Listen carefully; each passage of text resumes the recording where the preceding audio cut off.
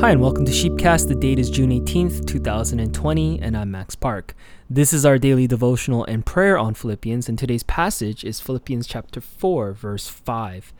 The Word of God reads, "Let your gentle spirit be known to all men. The Lord is near."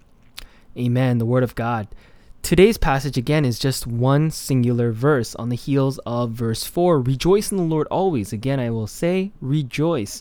We examined the contents of that verse yesterday, and on the heels of that reminder and that command, we get a second injunction of let your gentle spirit be known to all men. Now, there's two parts to this verse. There's that part, let your gentle spirit be known, and the second part, the Lord is near, and we'll examine those separately and then together. What Paul, I think, is saying here when we translate the word gentle spirit, or in some versions of your Bibles, it might say gentleness. It might say something along those lines, like forbearance is a word that I've seen before. But whatever the translation may be, the spirit of that word really means a gentle soul, a gentle kindness that is coming out of the Christian believer. This is what the world is to know of believers, that Christians are people who are gentle spirits, right? Now, we can't misunderstand this word. It's critical that we understand the true meaning of this word. The meaning of this word really is, at least in its Greek definition, it's a kindness that is, in a sense, self-effacing. It's a willed self-effacing, meaning self-sacrificial. And this is something we've examined, of course, in the earlier chapters of Philippians.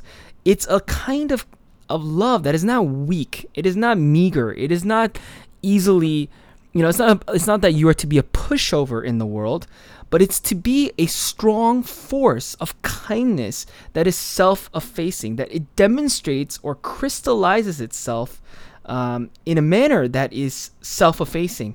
And so someone who argues against this sort of understanding might say, well, wait a second, self-effacing really just means someone who is trying to be, or could mean that this person is not trying to be known.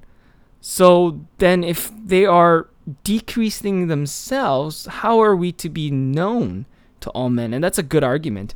But what Paul is really saying is be known for your self-effacing. Be known for the very fact that you're self-sacrificial, self-giving in all that you do, that your kindness is so great that it is magnified. And of course, we have people in the history of the church and the Christian faith that are known for these types of things, right? There are many Christians who are known for this. I mean, Jesus Christ, the prime example, right? The most self-sacrificial lover of all time, of people and men and women, and he, of course, demonstrated most powerfully on the cross in his greatest ultimate sacrifice for our sins, and he is known for that very thing.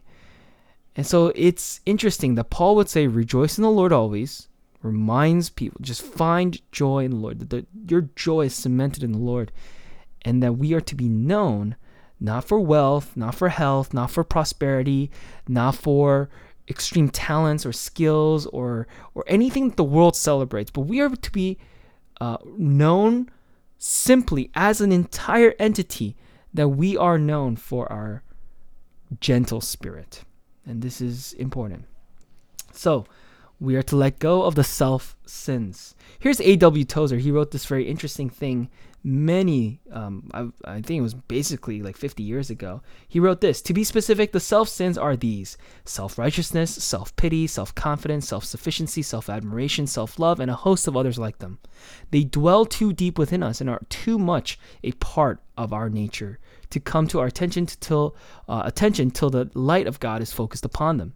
The grosser manifestations of these sins, egotism, exhibitionism, self-promotion, are strangely tolerated in Christian leaders, even in circles of impeccable orthodoxy.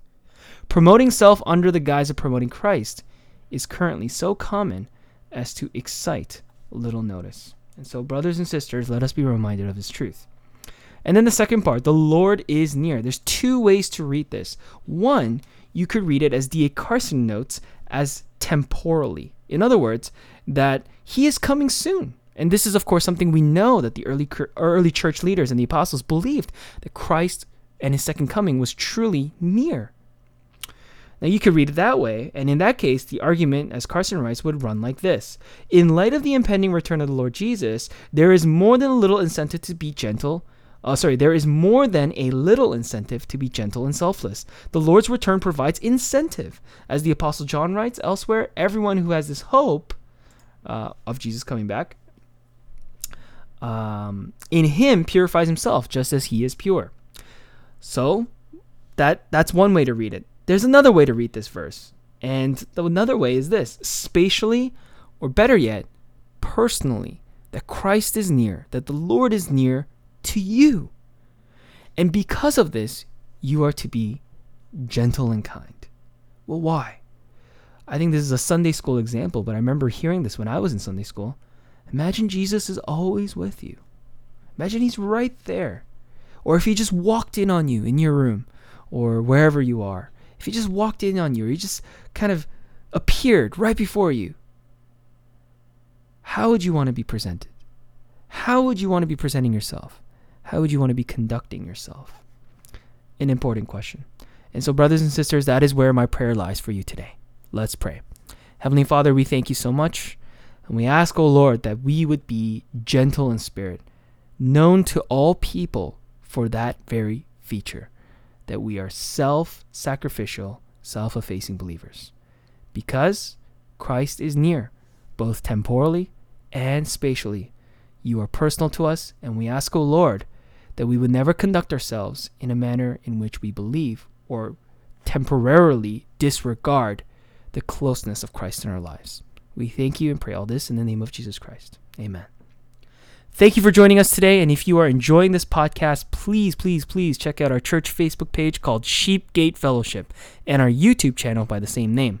You can join us in worship on Sundays via live stream at 12:45 p.m. Eastern Time, and the link for that is on our Facebook page. I hope the Lord blesses you this day, and enjoy. God bless.